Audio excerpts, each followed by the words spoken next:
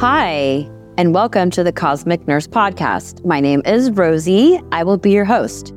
This podcast is designed with you in mind.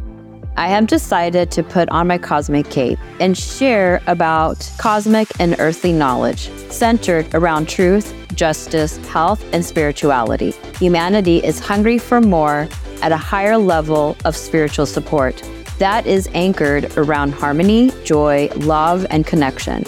People are seeking true leaders. On this podcast, I will bring forward leaders who are paving the way in this renaissance of spiritual evolution. This is a space where you can find resources, education, community, and support. I invite you to think and feel outside the confines of the 3D world with me as your guide, seeing beyond to your bliss and more.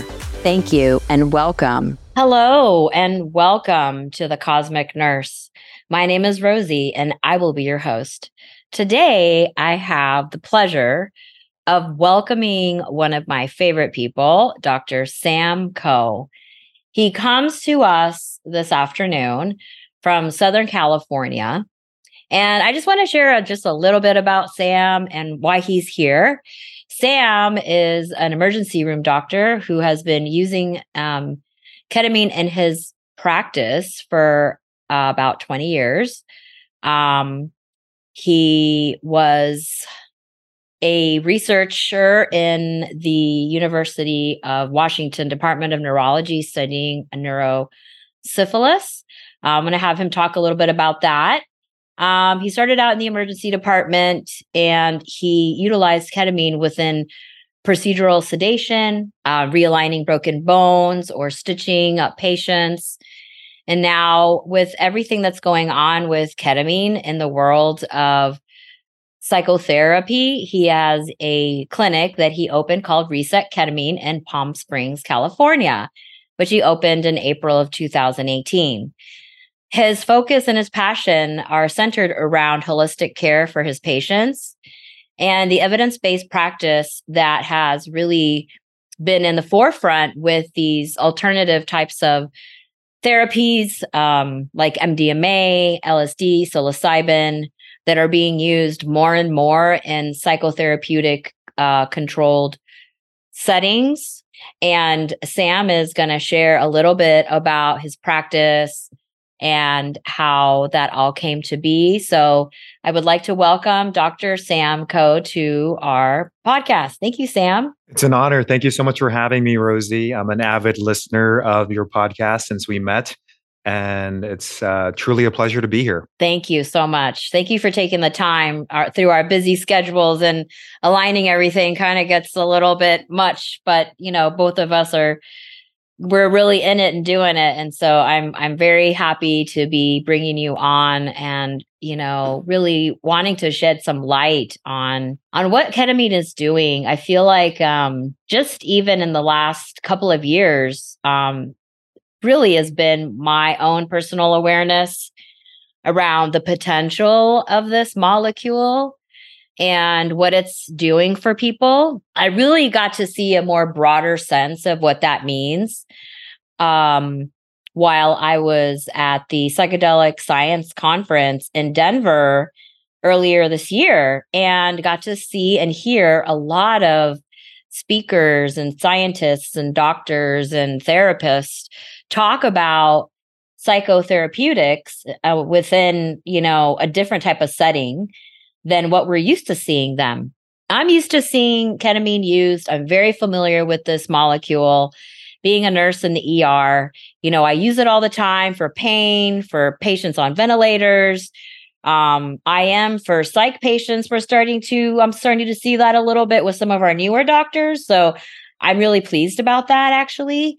And then just for, just the regular procedural stuff.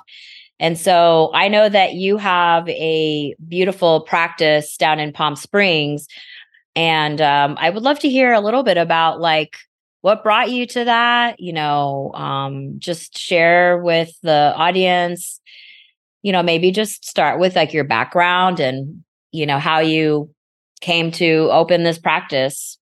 Yeah, I really feel like it's a part of my life purpose. And when I look back upon my life, when it was happening, it didn't necessarily make sense.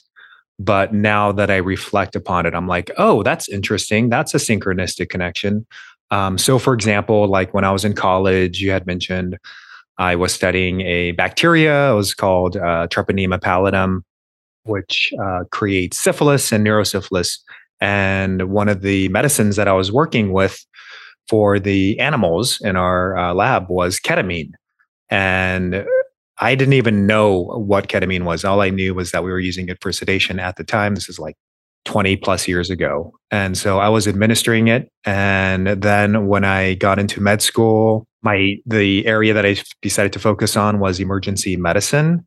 And as you're probably aware, the two most common specialties that administer IV ketamine are anesthesiology and emergency medicine. So I did my residency down at Loma Linda University in Southern California, which interestingly is where the vast majority of initial research was done on the use of ketamine for procedural sedation in the ER. So prior to that, it was mainly used in operating rooms.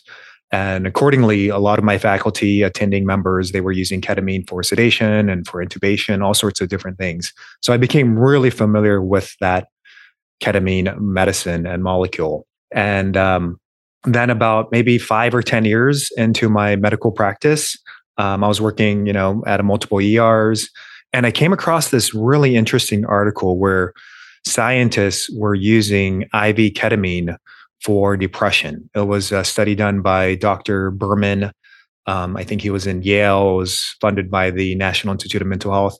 So something about that article just clicked in my mind. I'm like, wow, we see so many patients in the ER who are on psychiatric holds, who have suicidal thoughts, depression, PTSD, anxiety, OCD, a lot of psychological issues, in addition to, traditional medical emergencies like strokes and heart attacks. So once I came across that article, I was like, this is really fascinating. I had no clue that ketamine could do this in an off-label type of way. So for those listeners who are not aware, ketamine it's an old drug. It was invented in 1963 by Dr. Calvin Stevens in Wayne State University. Originally, the original FDA indication is for use as a sedative. And more recently, I would say in the past 20 years or so, there's a lot of research on the off-label use. So it's for different indications. So for something that it's not necessarily FDA approved for. At any rate, yeah. So I was working in the ER using this medicine, coming across the research, and there was a point where I was the associate medical director of ED, and they wanted to promote me to be the medical director, which is a very traditional path. Very solid ladder that I was climbing. And I had to make a decision, Rosie, at the point. I'm like, all right, do I want to go down this traditional path or do something non-traditional, i.e. opening up a ketamine clinic? And I really thought deeply about this. I really thought, what do I do? Do I do the traditional path or do I do something that's pretty out there and alternative? And this is like, 7 years ago. So I know there's a lot about ketamine therapy now, but back then there were not as many clinics. There were not a lot of news articles that we see now. And I think the decision, or one of the factors that helped me make this decision, was like, well, when I'm 85, 95 years old, will I have regretted not doing something different? Do I want to stay on the traditional road or take the road less traveled? And I took the road less traveled. It was a big leap. It was a lot of risk. And now that I'm doing it, and I've been open for, about 5+ years, done of many, many infusions, it's like one of the most gratifying, most fulfilling, emotionally, spiritually nourishing careers that I could have chosen. And I envision myself doing this for another 20, 30, 40 years because of how rewarding it is. Wow, that's amazing. And honestly, it really inspires me a lot to hear your story, even though I've heard it a few times, because I kind of have those thoughts too of like, just deciding to do like the next things in my nursing career, and which I kind of have already, and which is why it kind of brought me back to, doing something that's more in service and like something that fills my heart and spirit. Because you spend so long, especially in this world where of medicine, medical people, us, and we're like, okay, we got to climb that ladder, we got to keep going, what's the next thing, we got to do I mean, nothing is wrong with that. And for a lot of people, that's all they need. It's fulfilling enough.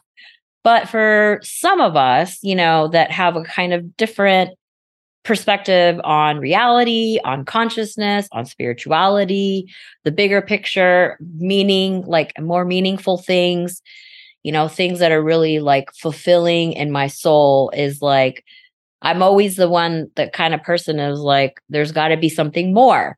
What is that more thing? And I feel like that's a lot of some of the conversations that you may be even having yourself with your clients. What is that more thing? And then how can I get it? And I feel like this is one of the things that this type of modality can potentially offer somebody, those people that are really seeking for mind expansive experiences, but not so much where it like blows you out of reality to like what you're actually doing here, and I think that, from what I see, and, I would love to hear your opinion about it, of like, how does ketamine therapy, for people who may not be familiar, like, what does that do for people? I mean, I feel like what I know of ketamine and what I've been studying, because I've been studying, like taking like more formal trainings to like really understand it in the non-traditional way and the off-label way. But for people that really don't understand, like, what's the big deal about this ketamine thing? Because, like yesterday, actually, I was, kind of resourcing and doing break relief. And, one of my roles is like, I've got to like cover for other nurses while they're on their breaks. And so we landed an ambulance of this patient who was found, not in his right mind, and taken mushrooms, taken ketamine, taken marijuana, and so I feel like there's this stigma around these type of substances, and I call them medicines, but they are substances, that has like a stigma attached to them. And so I really would like to, maybe start off this a little bit more descriptive conversation with you, Sam, about, you are a doctor, I am a nurse, and we're bringing this information to our listeners because we want to inform and educate people. So can you kind of clear up a little bit of this haziness that I feel surrounds these medications, these therapies, these substances? I would love to hear that. Yeah, so ketamine has a really colorful history, and it can definitely be a drug of abuse.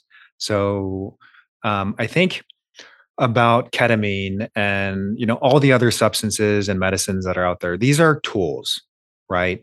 And it's about, how do I use the tool? How do we use the tools? So as a metaphor, we can take a hammer, and I can use that hammer to build houses and make frames and put up paintings. Or I could use that same hammer to crash and destroy car windows, right? So these are simply tools that we can use, which I think really is underlies the foundation of the concept. I'm sure your listeners are familiar with like the concept of set and setting.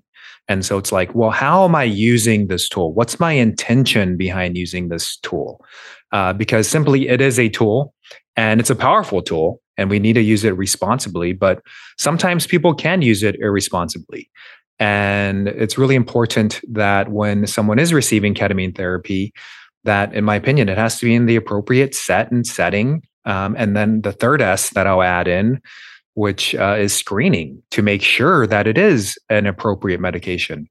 I know at our clinic, we get a bunch of patients who are considering it, and a lot of times we'll say, no, it doesn't seem like it's the right medicine for you.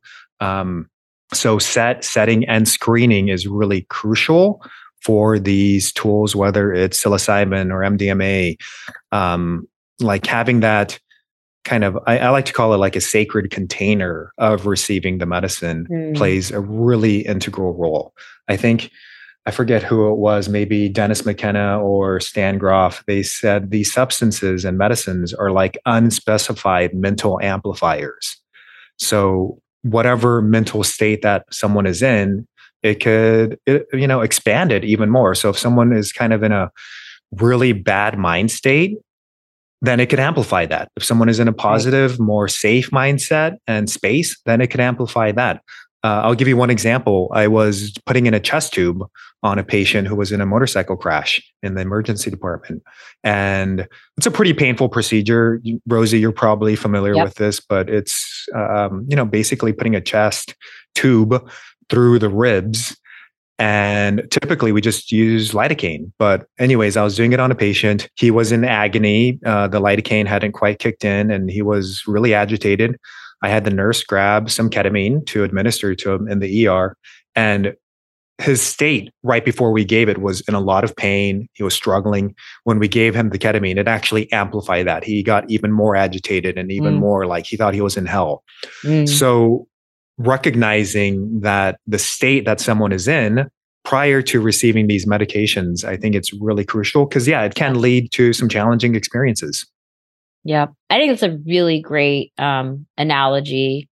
And I was just like thinking about, some of the states that, like, I had this one pediatric patient once. I think he was like 7 or 8 years old, and we had to do a closed reduction, which means that he's got a broken bone, but it's not sticking out of the body. And the doctor can put it kind of back together so that it can heal. And then, kids at that age can heal very well with, just kind of setting it back into place. But it takes a lot of preparation. And this little kid was extremely, I think he might have been even close to on the spectrum even.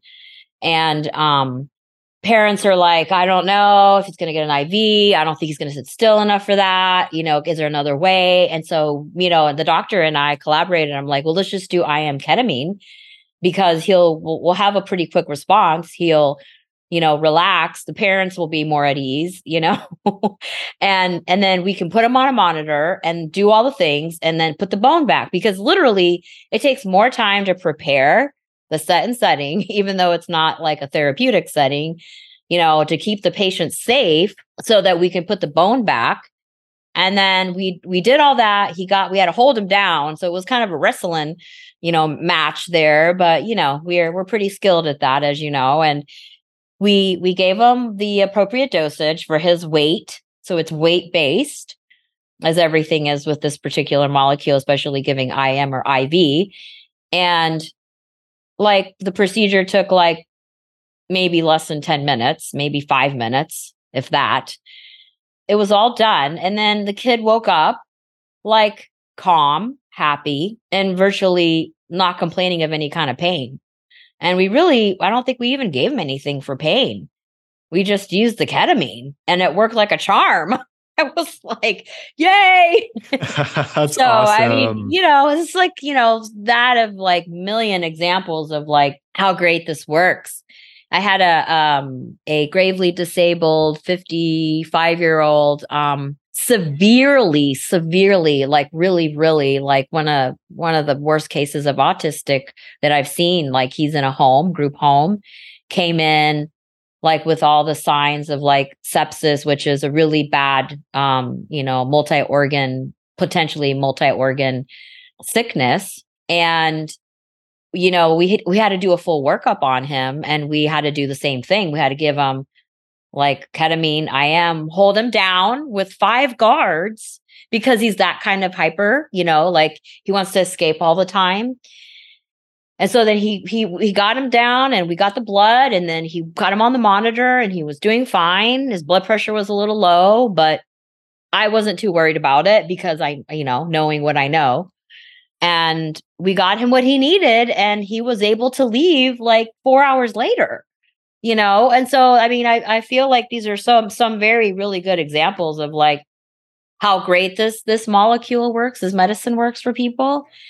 And, just being in the therapeutic setting and your clinic, I would really love to hear about some of the conditions that you treat and how effective you feel ketamine therapy is in that type of setting. Yeah, great question. And actually, before I get into that, I do want to share something personal about the use of ketamine in the hospital, where my daughter recently had to get a procedure done, which was something called a spinal tap. And because she's, pretty young and it's painful because you have to be really still when someone is getting this lumbar puncture / spinal tap. Fortunately, the nurses there and the doctors were comfortable with using intramuscular ketamine for her. And I had actually specifically requested, that for sedation. And I had created the optimal setting for her because I knew that it is kind of a psychedelic type of experience. And so when I was telling her a story right before they administered it, and I had a playlist set up for her with her favorite Disney, Little Mermaid, Under the Sea, etc. So while she was under the procedural sedation from the ketamine, she was listening to music during her entire experience. And what's really cool about this is a lot of times for little kids, going to the hospital can be traumatic, right? Because they're getting poked and stabbed and they lose autonomy and control. And, they're doing, it's pretty painful and scary for little kids. And one of the things that I'm learning being a father is the power of play. So play helps kids process things. So anyways, she gets the ketamine, she gets the procedure, everything is kosher, it's all good. Turns out everything is fine and she's, back to normal, everything is great. But a few weeks later, we were playing hospital. And we were, I was like, hey, we're going to put an IV and we're going to do this. And we're just pretending, right? And she was playing, she was enjoying it, right? She was like, this was a fun experience for her to play this hospital game. It wasn't like traumatic for her. And I attribute a little bit of that to that ketamine administration that she received prior to getting her painful procedure. So again, the set and setting and processing it and, having the music, like all of that plays a crucial role. Now, going to the question of like what we treat at our clinic. So again, it is off-label use. It's not in the emergency department. It's in an outpatient clinical setting here. And, I really stick with the evidence. So there's this concept called evidence-based medicine, which during medical school, like they really emphasize that. They're like, hey, got to study and do the scientific literature. So according to the evidence and the published data, ketamine seems to be quite effective for depression, PTSD, anxiety, panic disorders, OCD, and then certain forms of neuropathic pain. So when I say neuropathic, I'm talking about like trigeminal neuralgia or fibromyalgia or complex regional pain syndrome. So some of these painful conditions that are related to nerve etiologies. So if someone has like a mechanical type of pain or a structural, so for example, they're like, oh yeah, I have bone-on-bone knee osteoarthritis. That's not really nerve related. It's more like bone related. I haven't seen it be as effective for structural or mechanical causes of pain. I've seen it more effective for the neuropathic types of pain. And so at our clinic, we do about 80 to 90% mood disorders. Those were some of the ones I listed. And then another 10 to 20% are pain disorders. And sometimes they can also come together because a lot of people with chronic pain also have some depression associated with it or anxiety or PTSD if it's, like let's say from a car accident or something. So yeah, we do it for various conditions and we just make sure that it's a good fit for the patient. What is your experience with ketamine and CPTSD, the more complex PTSD? Yeah. So complex PTSD is, for those of the listeners who don't know, it's, when we think about PTSD, we think about like one major event, the person, the military veteran in Afghanistan or Iraq or something. Whereas complex PTSD seems to be more like multiple events. So for example, like a 3-year-old with a lot of emotional, physical, verbal abuse as they were growing up, but not just one incident, but multiple incidents. And that's where we come up with the term complex PTSD, because it's not just one triggering event, but multiple events. I kind of lump in PTSD, chronic PTSD, complex PTSD all into the same category. Mm-hmm. And so we have seen some amazing results with both PTSD, complex PTSD, chronic PTSD. One Mm-hmm. example is going back to two examples actually. So the one was a military veteran who had just seen some horrendous stuff. Mm. I think he served in both Iraq and Afghanistan. And a lot of PTSD symptoms related to that, like multiple events Mm-hmm. that he had seen. And what was really cool was after he received his 6 initial ketamine treatments, he came back and he said, "Hey, Dr. Ko, I was watching this movie. I think he was watching Saving Private Ryan."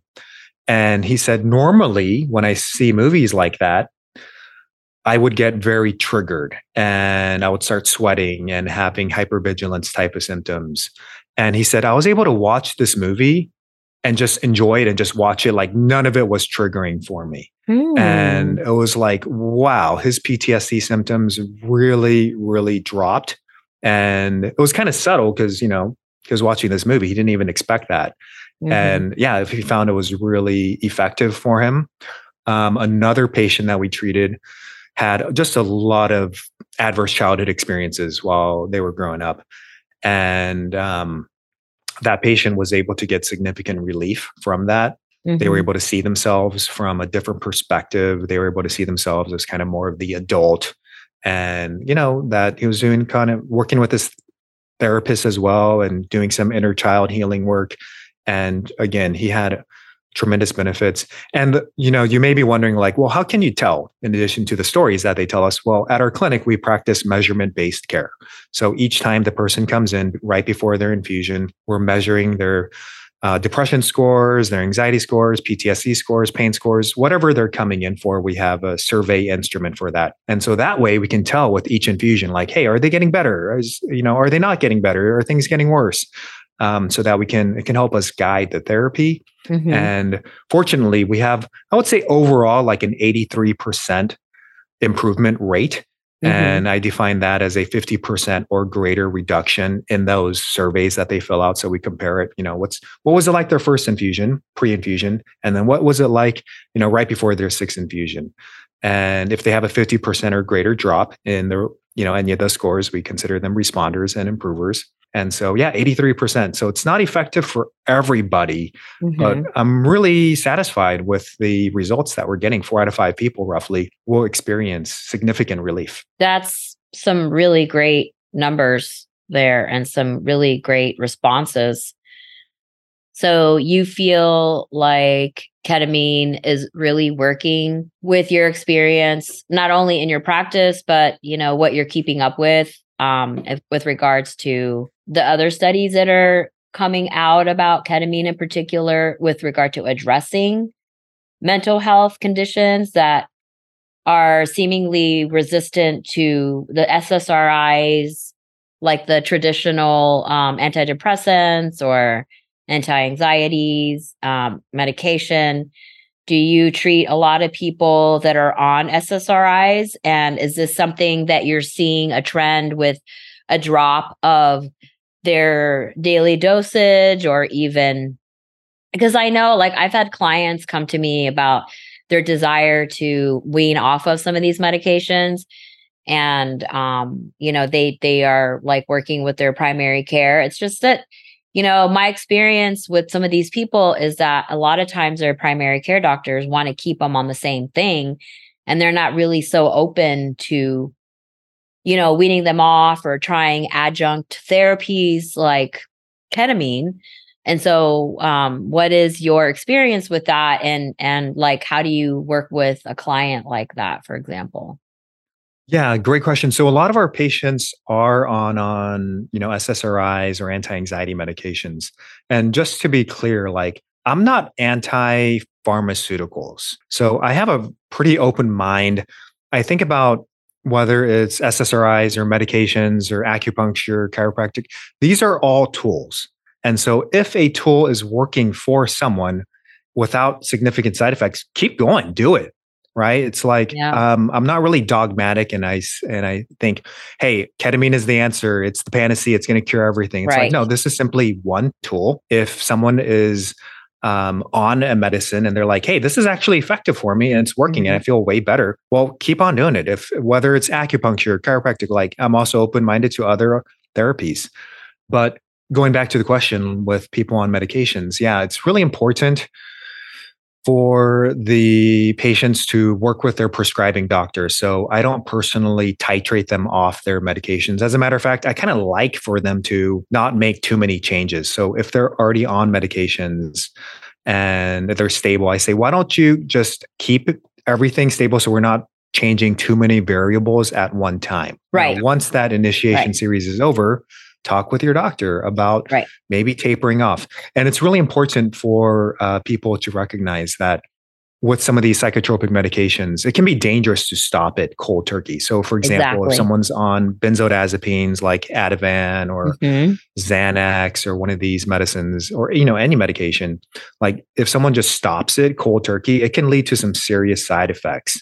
Like with benzos, they can get seizures and it can be pretty dangerous.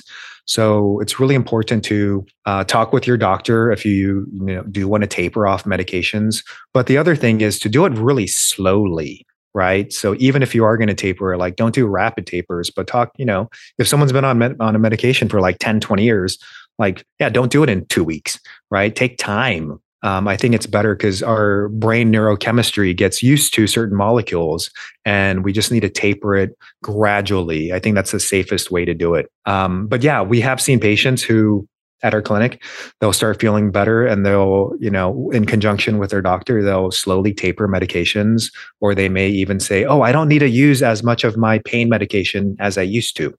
So ketamine seems to like reset pain receptors. And so they, don't need to use as much opioids, for example, for their pain. And I think that's, really gratifying. I sometimes, it does feel like people are over medicated, and it is nice to help people try something a little bit different, a little bit alternative to see if we can manage their symptoms and their mood and their pain a bit better. Wow, that sounds like amazing. I do have a question about a drug. I'm seeing a lot of patients that are trying to withdraw from opioids, like Norco, Percocet, those are opioids, or other opioids. And there's been a lot of doctors prescribing Suboxone. And so do you still see patients improving with, that are trying to come off of opioids and with their pain while they're taking Suboxone? Yeah. So Suboxone is kind of a longer acting opioid. And yeah, we've seen patients who may need to continue taking their meds, but significantly less medications, opioids. So I would say it's kind of variable, right? Because when we think about chronic pain, it's such a diverse topic, because the chronic pain, it's not just like one thing or one symptom necessarily. Like someone's pain threshold may be significantly higher or lower. So it really depends on that individual patient on whether they're able to, completely stop, again, tapered slowly, or whether they reduce their medication use. Okay, thank you. That was on my mind to ask you. I see it a lot. Yeah, I have seen some interesting studies. I think they were published out of the VA. So I was at a ketamine conference and there was a doctor, I think he was an ICU specialist, and who was specifically using ketamine therapy to help detox opioids. But that was done in an inpatient facility in an ICU setting. Got it. So, but he had some pretty good results in tapering people and helping them. At our clinic, we don't really do that. We don't, we're outpatient. We don't do 24 hours a day. But depending upon, again, the setting, it can be done. And there has been research published in this space as well. Oh, that's great to know. Thank you for sharing that. For all my medical people out there, you listening? I know a lot of the doctors and nurses that I work with are starting to, check out some of my recordings. So it's nice to have a medical professional that can really speak to that world. So thank you. So, with regard to how you screen your patients, and you were talking about safety, and a little bit, we were kind of touching on some harm reduction. And so, I was wondering if you could just touch on that a little bit for the skeptical people, and how someone, at a ketamine clinic would, particularly yours, would, screen people and provide that harm reduction aspect of your work? Yeah, great question. So, there's some areas where we want to be really safe with ketamine because ketamine can increase patients' blood pressure, their heart rate, and it can increase myocardial demand. So, for example, if someone has uncontrolled hypertension, that would be a contraindication until they get that controlled. If someone, there's a theoretical risk of increasing intraocular pressure. So, if someone has glaucoma, for example, that is uncontrolled, that would be a contraindication. What else? Schizophrenia or even bipolar disorder. Sometimes ketamine can be known. There's hypothetical, theoretical risks of potentially triggering schizophrenia or potentially triggering manic episodes. So those would be some not absolute, but relative contraindications. If someone is in an active manic state or an active delusional state, that would be a contraindication. So yeah, there's various things that we screen for just to make sure it's appropriate. Again, ketamine is great, but it's not for everyone. And so we just want to do that really safe screening. And to be honest, I'm probably a little bit more rigorous in my screening at the clinic than other providers may be. But at the end of the day, I just want it to be safe. As there's the Hippocratic Oath: first, do no harm. And I take that oath very seriously. And I don't want to cause any harm. I just want to do it in a way with a lot of integrity, a lot of responsibility, and making sure that the patient is aware of the risks and the benefits of ketamine therapy. As ketamine is gaining popularity, what are some ethical considerations that you believe are important for providers and patients to be aware of? Yeah, I would say one of the biggest things that's happening now is the use of at-home ketamine. So the FDA actually just released kind of a warning letter. So we're recording in November, so maybe a month ago, 2 months ago, where they said, hey, there is no FDA approved indication for oral compounded ketamine because there are some companies, mainly started after the pandemic when the restrictions of prescribing controlled substances was temporarily lifted. And as a result, a lot of these online companies came to be, and they are sometimes prescribing massive amounts of ketamine. And when the patient is receiving ketamine delivered to their home, they're not being monitored. So it's not necessarily safe. And so if someone is getting huge amounts of ketamine and they're not having their vital signs monitored, so blood pressure, oxygen, cardiac rhythm, respiratory rate, which is what we do at our clinic, we do continuous vital sign monitoring, it can lead to issues. So remember, ketamine, the original use of it is as an anesthetic. So that's what it was FDA approved for. So if someone is getting an anesthetic delivered to their house with some of those anesthetic properties, it can lead to some respiratory depression. It can lead to hypoxia. It can lead to uncontrolled BP elevations, some other conditions that affect the vital signs. So I would say the ethical component is, how do we deliver ketamine in a safe way? Right. And I do understand that there's a cost factor, because if someone is doing it at home by themselves, it's going to be much less expensive than if someone is doing it in a monitored professional environment with medical supervision. So I think one of the concerns and biggest things that has been on my mind about the cost component is why aren't health insurance companies covering this? I mean, there's robust data, there's meta-analyses, there's systematic reviews, which is the highest level of evidence. But they're saying, oh yeah, it's too experimental, or it's not FDA approved. And they're pushing back on covering IV ketamine therapy, which I think kind of does a disservice to the patients that they serve. So if there's any health insurance personnel listening to this, follow the evidence, follow the data, And I think if they see those studies, they may be willing to change their minds. I mean, there was a New England Journal of Medicine article, which is a really well respected academic article. And they were comparing ketamine versus ECT, electroconvulsive therapy, which is considered the gold standard for treatment resistant depression. But there was a large study, I think it was like 400 patients, which is huge. And they found that the IV ketamine therapy was just as effective as electroconvulsive therapy without the side effects of memory loss. So some of the ethical considerations are like safety and cost. Yeah. Well, we were talking about Belinda earlier today, and there's this initiative that they're working on with the Church of the Eagle and the Condor, and some other projects that she has within the Navajo community.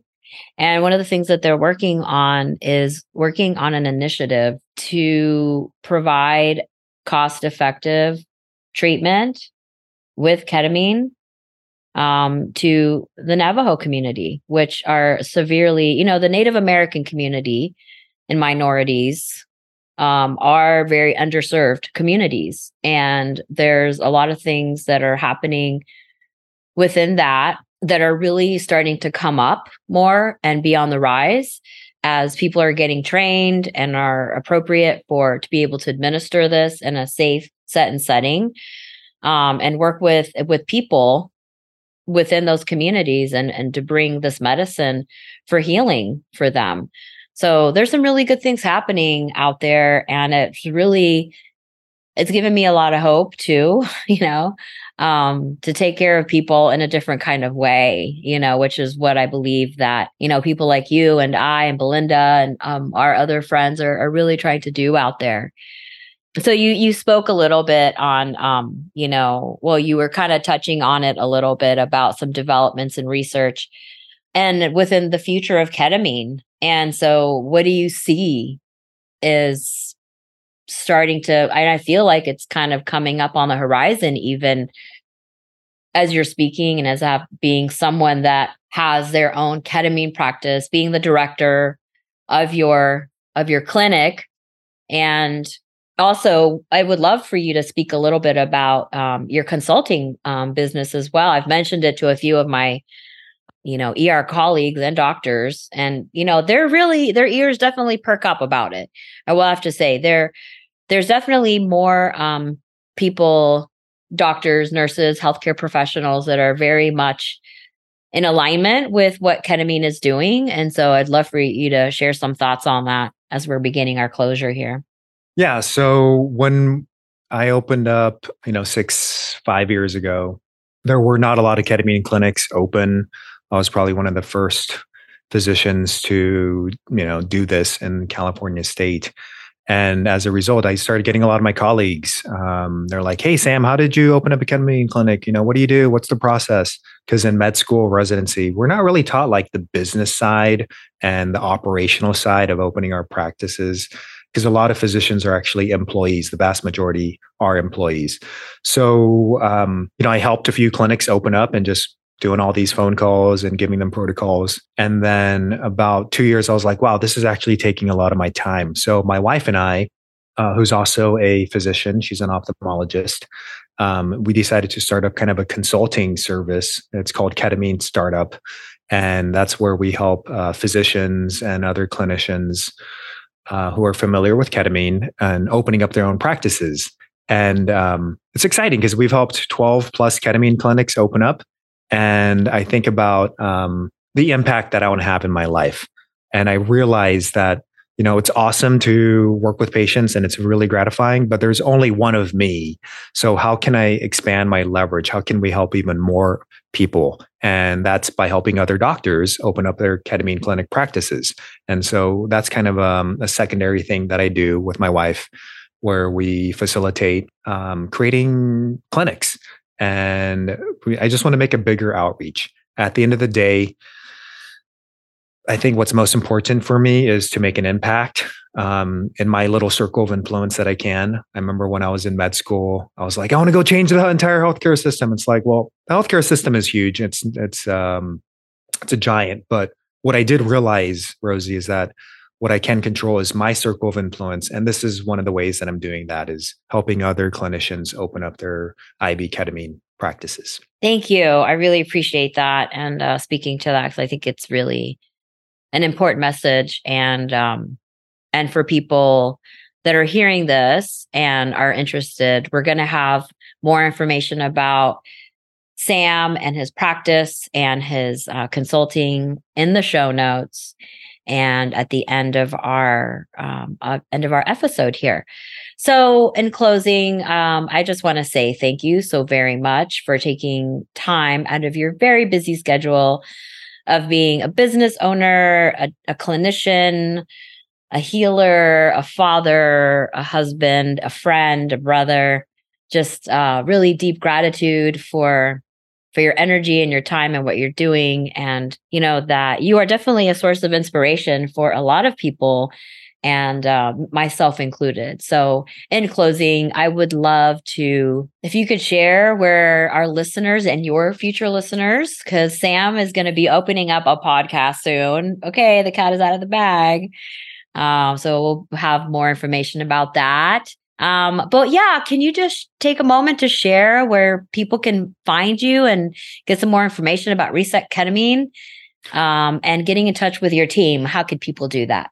Yeah, great question. So for people who are in the California area, they can, and potential patients, they can check out our website, www.resetketamine.com, resetketamine.com. And we're on all the socials. So my wife, Kim, does all of our creative directors stuff. So she's we have Instagram, we have a YouTube, we have Facebook, we have LinkedIn, TikTok, Pinterest, everything just at Reset Ketamine. And then for clinicians who are interested in opening up their own IV ketamine clinic, they can always go to ketaminestartup.com and learn more. And then for the listeners of the Cosmic Nurse, I'm going to create a special website. So if they go to resetketamine.com/Rosie, they'll find some additional information, some links, other cool articles that they can learn more and explore this space. And, I just want to end with, gratitude for you, Rosie. Thank you so much for taking the time to, do this. I know you're busy and you're juggling many, many things. I think it's really important for information to be spread. And, I really think it's a gift that you are offering to our community. So thank you, Rosie. Thank you so much, Sam. As always, it's a pleasure to see you and be with you. And to all of our listeners, thank you so very much for joining me today on another episode of The Cosmic Nurse. We will have information in the show notes about our conversation with Dr. Sam Coe and how to get a hold of him, his team. If you're interested and in the Palm Springs, Southern California area, please look up Sam and see if that is something that speaks to your heart, speaks to where you are on your healing. And then you can always get a hold of me at rosieTheCosmicNurse.com and my Instagram, Rosie the Cosmic Nurse. And this is the Cosmic Nurse Podcast. This is Rosie, over and out. I look forward to seeing and thank you for listening today, and blessed be to everyone. Take good care. Thank you, and have a good evening. It has been my joy and honor to share space with you. I hope you've enjoyed today's episode. My heartfelt intentions are to be in service for those who continue to be curious on ways to thrive. If you liked what you heard, please see the show notes below for more information and subscribe here and write me a kind review. You can also find me at thecosmicnurse.com. You can send me an email, and you can follow me on IG at Rosie the Cosmic Nurse. Thank you for listening, and until next time, ciao.